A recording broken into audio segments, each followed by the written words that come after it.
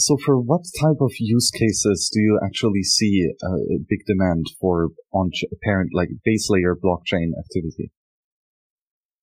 Well, the way I see it is that if you have a transaction that requires censorship resistance and requires a high proof of work, then you want to use the base layer. But in any time that that's not the case, I sort of think ideally you should have alternative options. So, for example, let's say I want to purchase my coffee from the coffee house next door. That's not a censorship resistant transaction. I am not worried that my government or anyone is going to stop me from purchasing a coffee. Even if somebody wants to see that I purchased a coffee and it's not private, I wouldn't be very, I wouldn't have much of a problem with that. Although generally speaking, I would prefer privacy. So I think we really need to look at this and say like, okay, it's limited. Not everybody's just going to be able to use the base layer. So we have to have this variety of options. And, low fee transactions or low, transactions with low amounts probably both won't be able to get on the base layer and it should suffice for those to be elsewhere if they are just not very important transactions.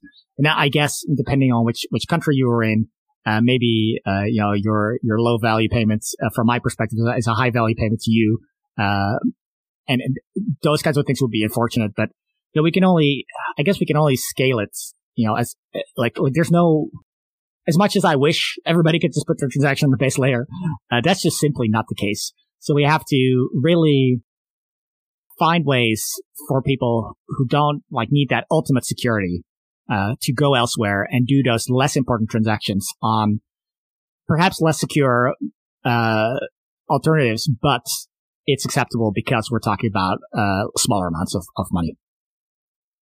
Yes, I think that trust and the willingness to lay off responsibility to some other protocol or even individuals is in many situations a favorable trade-off and subjective, of course, to the individual. And so it's impossible to make an arbitrary judgment that holding your money in a single custodian is a bad thing. Because maybe for that one user, it is a well-justified risk trade-off. Yeah, I think I'd ideally see it as, I guess it depends on how much you're saving. Like if you're living paycheck to paycheck, maybe it's okay to just be on a chain like that. But if you have any kinds of savings, and I do think that's something that's maybe also kind of important to point out, where today we have a lot of people that are trying to store value in places that are not necessarily ideal for storing value, like housing, for instance. People, buy into the housing markets really as a way of just storing value and as getting away from fiat inflation. So if Bitcoin gets bigger, I think a lot of that money kind of goes away and goes into Bitcoin, right? Goes out of the housing market, I don't know. I'm not a expert on investment and things like that. So I don't know what else is out there, but I'm sure there are lots of people that are trying to store their value in places that you're just trying to escape inflation, and Bitcoin is the alternative. So yeah, I think of it as, okay, if you have a lot of value, you just park it on the Bitcoin blockchain. And if you have your day-to-day expenses, you move part of it over to a sidechain, federated sidechain, for instance. Or hopefully we can have better systems than that are more decentralized, but it's always tricky. There are trade-offs.